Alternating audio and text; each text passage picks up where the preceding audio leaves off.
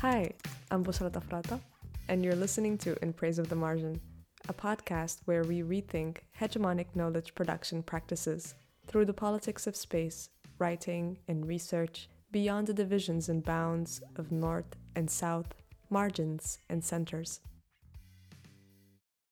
On this episode, I chat with Rashmi Sadana, who's an associate professor of anthropology at George Mason University.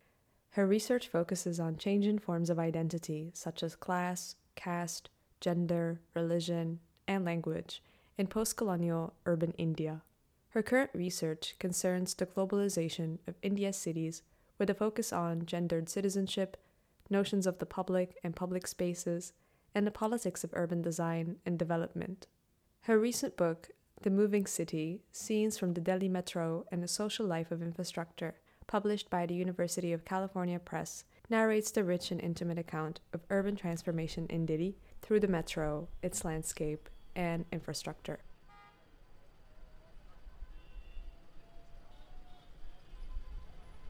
On the yellow line, a woman sits nursing an infant not more than 20 days old. We are not in the ladies' coach, but in a mixed one, where on this morning, the ratio of men to women is about 20-1. A glass panel with a map of the metro system is all that separates me from the woman. I can tell she is not poor, but also not well off. She has dark, chipped nail polish on her toes and wears a nondescript sari with a frayed light sweater. It's summer and it's cold inside the train. She looks like a first-time mother to me, awkward in her feeding technique. She has the baby wrapped in a blanket on her lap. I feel protective toward her, but keep quiet and start to make up a story in my head to explain why she is taking the metro. I look around to make sure no one is looking at her, and yet I also don't want to invade her privacy, even as a well-wisher or a would-be protector. There are two men who seem to be with her, but they are stern and silent, and I find this off-putting, maybe even a little distressing. Then my stop comes and I get off. At Patel Chowk Station, there is a new display board at the Metro Museum on the main concourse. The display lists about a dozen cases of metro train drivers stopping just in time to save a passenger who either jumped or fell onto the tracks. The display is meant to honor the drivers for their nimble, life-saving responses, ones that stopped the trains just in time. The information is presented as a grid, including the cause of the train stoppage. One entry details that the person who had fallen onto the tracks was drunk. Another describes how a man and child were walking along the tracks. This list, I soon realize, is also meant to tell people what they shouldn't be doing on the metro. I wonder what this man and child were doing, perhaps looking for a place to sleep or following the tracks to find a destination. It's a scene you might see on railroad tracks on any given day or hour, but the metro is not amenable to this kind of improvisation, this kind of jugaad. In the ladies' coach, Manasi tells me, there are so many girls working. We need more women's coaches. If I'm a girl wearing a short dress, I might not prefer the general coach. I don't know what kind of person I'll meet in that coach. It is like that. Her friend Ekta chimes in. The yellow line is more civilized. The blue line, people are weird. Ekta, who like Manasi is in her 20s, thinks of herself as a child of the metro generation. People in buses are more friendly, she says. There's more adventure. In the metro, it's boring, sophisticated, but not friendly. There's no color, you can say. I wonder if she means that her generation shares more qualities with the metro as she describes it. But before I can ask her, she and Manasi are off the train. Rajiv Chowk Station is jam-packed on the platforms. The flow of people at this central interchange beneath Connaught Place is akin to a tidal wave.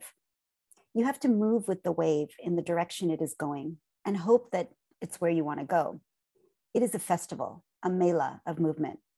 I step inside where there is a large sign hanging from a low railing that no one seems to notice about escalators and elevators and how to use them.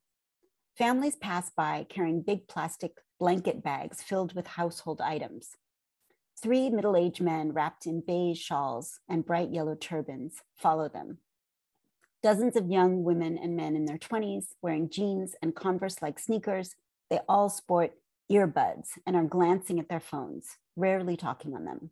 One young woman wearing a short top and green leggings with tan ankle boots stops to ask me how to get to Malviya Nagar. Take the yellow line toward Huda city center, I tell her. At the northern end of the yellow line, a dusty path traverses block after block of low-income housing. I walk for an hour and see nothing resembling central Delhi. This is a working class community that all of a sudden feels included in the city, connected to this gleaming train.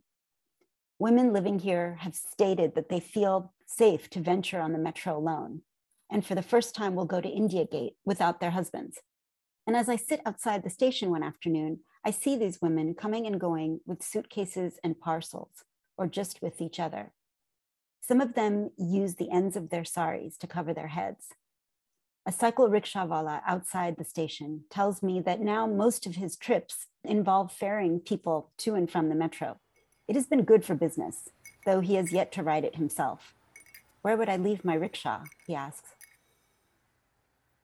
What inspired you to write on the metro scene in Delhi? And how many hours did you spend on the metro? Okay. First of all, thank you for having me for this conversation. I will say that two things came together that led me to do this project. The first is that I'm an urban anthropologist and I'm fascinated by cities. I'm interested in urban cultures and subcultures. I have always enjoyed and been interested in public transport, especially metro and subway systems. And I think this is partly because I grew up in Los Angeles, which when I was growing up had very little, if any, public transport. And so I've always been interested in the way, when I've been to cities like London or Paris or New York, these were the cities I was first exposed to that had metros. I was always fascinated, not just that you could get around, but the way it gave an identity to a city and the way there was a cohesiveness that it created, and the way people identified with the metro as being part and parcel of their urban experience. Most of my life, I've been visiting Delhi, going to Delhi. My parents are originally from Delhi. They migrated to North America in the 60s. And so I was always taken to Delhi. Delhi did not have a metro in all the decades when I was growing up and used to go there. In some ways, it kind of reminded me of LA. It was sprawl. It was not only a car culture, but a three-wheeler, two-wheeler, four-wheeler culture of, road traffic and that kind of thing. And so in the early 2000s, when the first line of the metro was opened, I think by the time I wrote it, there were 3 lines, because that was the first phase of the project. And I got on this train, the metro. I was traveling underground towards Connaught Place. And really in that moment, I had an aha moment. And I just thought, I can't believe there is a metro in Delhi. What is it going to do to the city? How is it going to compress the city that is sprawling? How are people going to engage with this new technology? How is this going to change things? It's such a closed environment. There's so many protocols to get in and out. It's such a contained environment with the lights, with the flooring. It's sealed up. It's this bubble that's recognizable in terms of so many cities around the world. And yet it's in India. And I knew that that interface between the city and the metro was going to be something that I really wanted to understand and study. And I knew that it would be different than London or New York or Paris or Hong Kong or wherever else I'd been on metros. The project came partly from my understanding and knowledge and experience of having spent so much time in Delhi, and my interest in public transport and, the issues of mobility and class and all of that go along with it. And so these two things came together, public transport, subways, and the city of Delhi. I once did count how many hours roughly, and I've clocked over 4,000 hours on trains. This is fascinating. How did the metro as a mega infrastructure shape Delhi's landscape, not just the mobility landscape, but also its surrounding? I'm always interested in hearing and reading about this transfer of Western models of city planning to the global South, especially mobility planning, because it's very different from the Western context, given that we have different modes of mobility. Did you see any tensions between the formal and the informal in Delhi? Yeah, absolutely. I mean, this is what drew me to this project as well. What I mentioned before was the interface. What's interesting about transport in Delhi is that there are so many types of conveyances, as you mentioned, formal, more informal, and everything in between, really. And sometimes it's hard to say if it's formal or informal. I mean, cycle rickshaw-walas, on one hand, they are the poorest of the poor migrants who come to the city, often from neighboring states, Bihar, or from Bangladesh. They're working 10, 12 hours, often in the heat, cycling, making, maybe 500, 800 rupees in a day if they're lucky. They rent their cycle rickshaws. They're considered a nuisance by middle class and upper class people in their cars. People say that the metro is a lifeline in the city. Okay, that's probably true in many ways, but the cycle rickshaws are a lifeline of a different kind. They provide that last mile connectivity.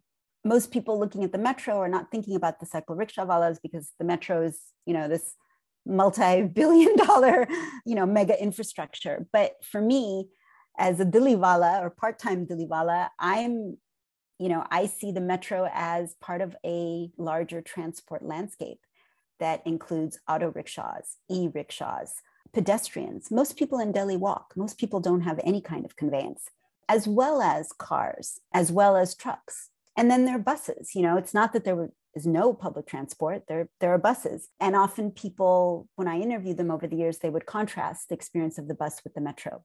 Many people take the bus and the metro. So for me, this was really important. And this is where the interest in the project was this interface. Because, as you're saying, it's not a global north city. It is a global south city. It has a different rhythm. It has different qualities.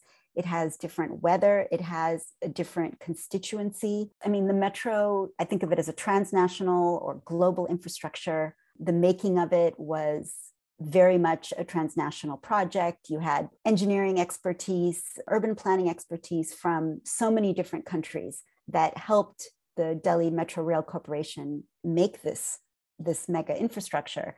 The minute the metro opened, or even before, during the construction, that interaction between, so-called Western technology and Indian ground reality comes into being. But it's already been going on through how people are being trained in India. Indian architects and others would go to Japan to learn about how to do stuff, including, by the way, riding a metro for some of them for the first time in Tokyo. And that relationship was important because the Japanese funded most of the metro through loans to the Indian government. That's how this project really got going. So what's Western, what's Indian, it's a blurry line as well. You studied a metro scene in 3 parts: crowded, expanding, and visible, which were also the titles of the 3 chapters in your book. Could you tell us a bit about the inspiration behind these titles, and how does crowdness, expandability, and visibility challenge the size of the city and its borders? And how did these concepts help you frame the metro scene? The metro distills the crowd in a different way. I was interested in not just the crowds that you see, but how you feel a crowd in a different way when you're in a train, how you notice things about crowds when you're on a platform waiting to get on a train. It's this experience of the crowd that is different. It's the meaning of a crowd. There's a new meaning of crowd in Delhi now because of its metro. And I attached it to part 1 rather than the other parts, which also, have to do with crowds in different moments, because I think that was one of the first things that struck me in that phase 1 of the construction of the metro.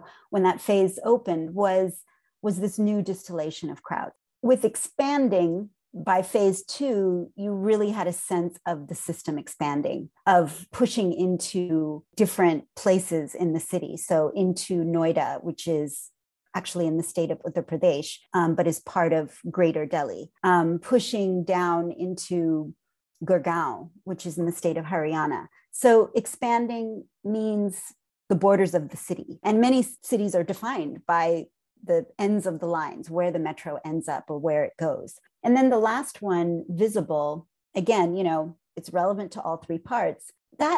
Visible has more to do with the culture of the metro and how the metro becomes such a recognized social space and social object. So it's not only about transport and where it will take you to, but it's also about a social space, and about what becomes visible in that space, the things you see. It is yet another stage on which, to think about, like the sociologist Irving Goffman, it's another stage in which to perform, on which to notice things. I found myself noticing things, different kinds of people, in different ways by the time this third phase was completed.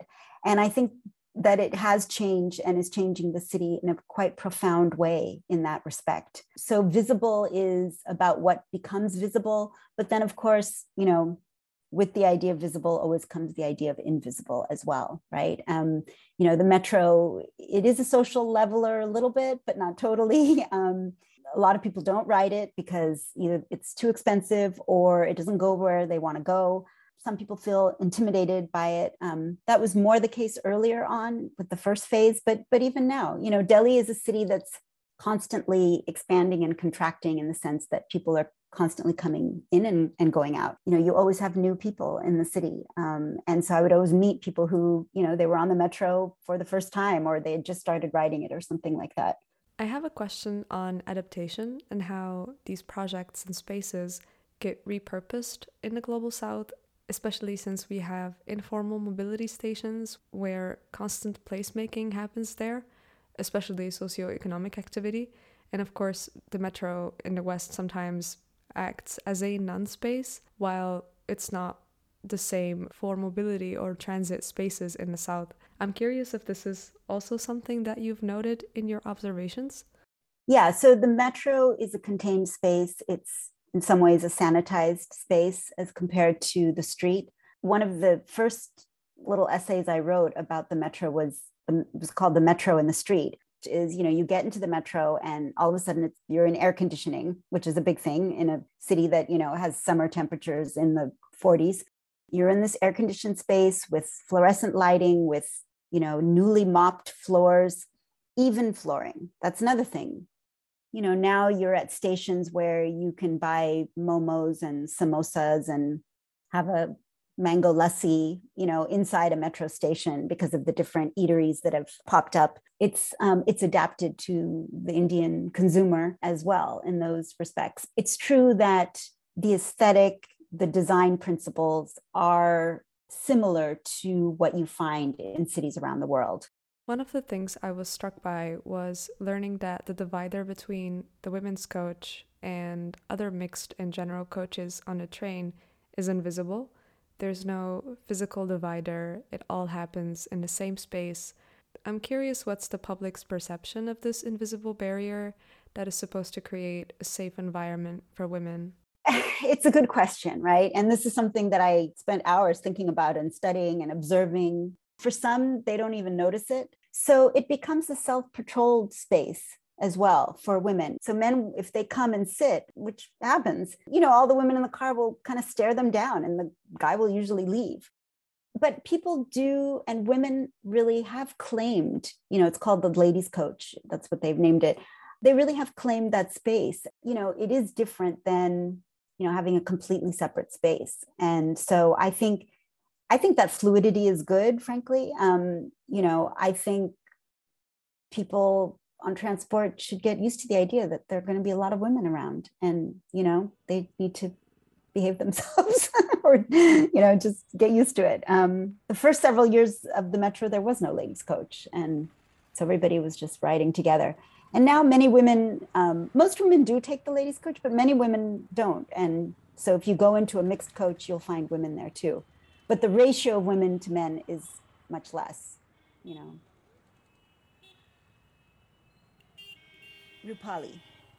Rupali rides the metro each day from North Delhi to her job as a teacher in South Delhi. She also likes to read stories about metro happenings in the Times of India. For her, the metro is not just something she rides, but it is a total social experience that encompasses how she sees and interprets the city, the running of the trains and the running commentary about the trains. There was the time, for instance, when a girl was sitting with her boyfriend in the ladies' coach. As the coach got more crowded, with each stop, women started to ask the boyfriend to leave the coach and give them the seat. His girlfriend was defiant, however, and put her hand on his shoulder, not letting him get up. The girlfriend told the women to go to another coach to get a seat. She defended her boyfriend's right to sit there in the ladies' coach. Then the metro police arrived on the scene, and the boyfriend got up right away. Then there is the young couple Rupali notices every morning walking to her own metro station. She's never talked to them, But by watching them each morning, she speculates that they are newlyweds living in a joint family, and that the few minutes walk to the station each morning is their alone time. It's in their gestures and the way they look at each other, she tells me. A recurring theme in Rupali's stories is that women don't always act as one might expect them to on the metro. She says, I think people think metro is for relax. It's my space, and if I adjust for someone else, it takes away my privacy. So in the bus, there's more of a sense of community, and the metro is more anonymous, I ask. Yes, she says, but not so anonymous. The same people ride the metro every day. Women who were in my coach yesterday, I see them the next day and the next, but with no smile, nothing. You are there, I am here, fine. Very few women begin to talk to each other. Colleagues will talk to each other. Everybody is busy with their own things, but people are reading more, especially girls. They're reading books, newspapers, and ones from that day only, not old papers. Women in the ladies' coach, in Rupali's view, are not so much sisterly as territorially inclined, never willing to give up a seat, even to another woman who is much older or visibly pregnant. And it's true that the real value of the ladies' coach, beyond the certainty that no one will touch you inappropriately, is the ability to get a seat.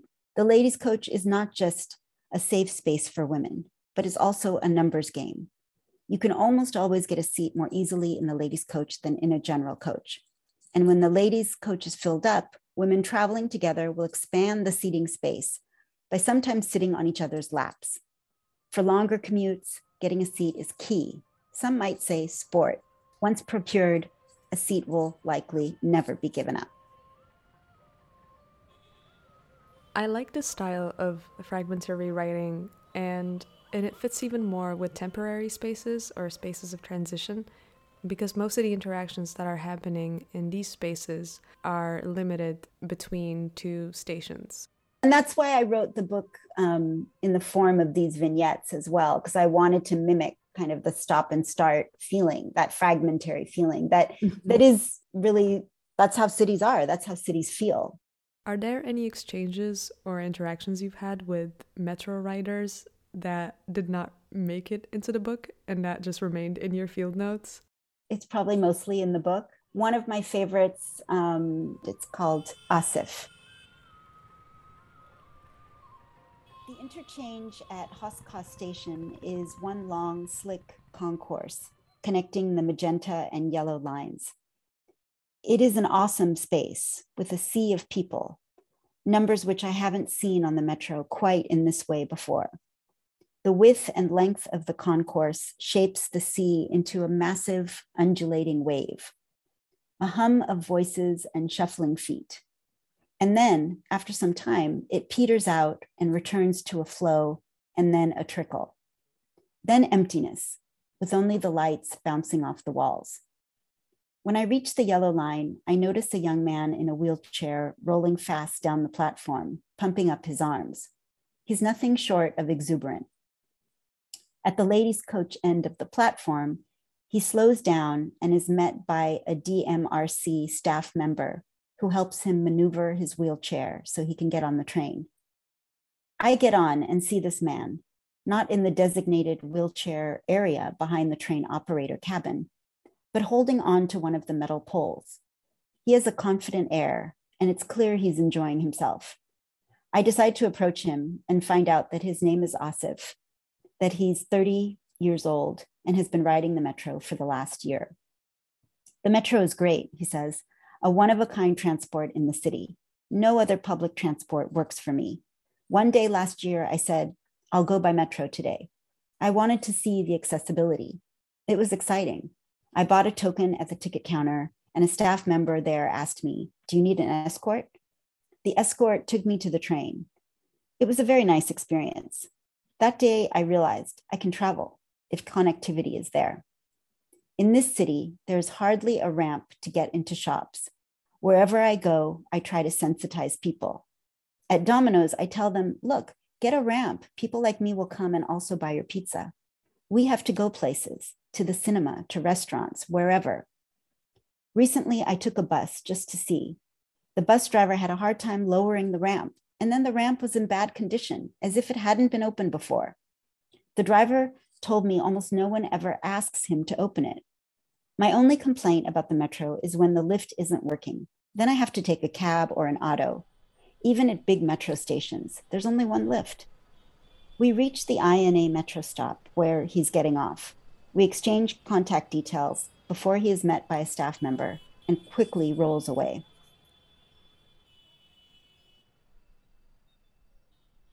I learned some things about myself, doing this project. I mean, I never thought I would be talking to strangers on a metro train in a big city. Mm-hmm. I'd had few interactions here or there over the years on metros in other cities that are, that can be nice, where you are surprised by an interaction.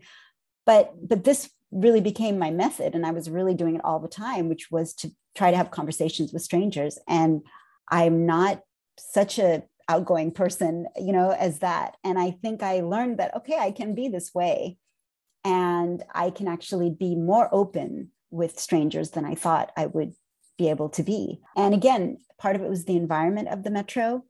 And then part of it was, I did take joy in just talking to different kinds of people. This idea of anonymity is there. But it's also interesting how anonymity can dissolve quite quickly. Even after talking to somebody for a few minutes, you immediately see that person and their face and their, gestures in a different way once you are actually having an interaction with them. So there was something quite meaningful about that, and sometimes quite beautiful, actually. Thank you, Rashmi, for chatting with me, another fellow urban transportation enthusiast. I really enjoyed this conversation. And, thank you so much. And you had really great questions. Thank you for listening. You can write to me at Instagram or Twitter, or at bushra@inpraiseofthemargin.com. Stay tuned and see you next time.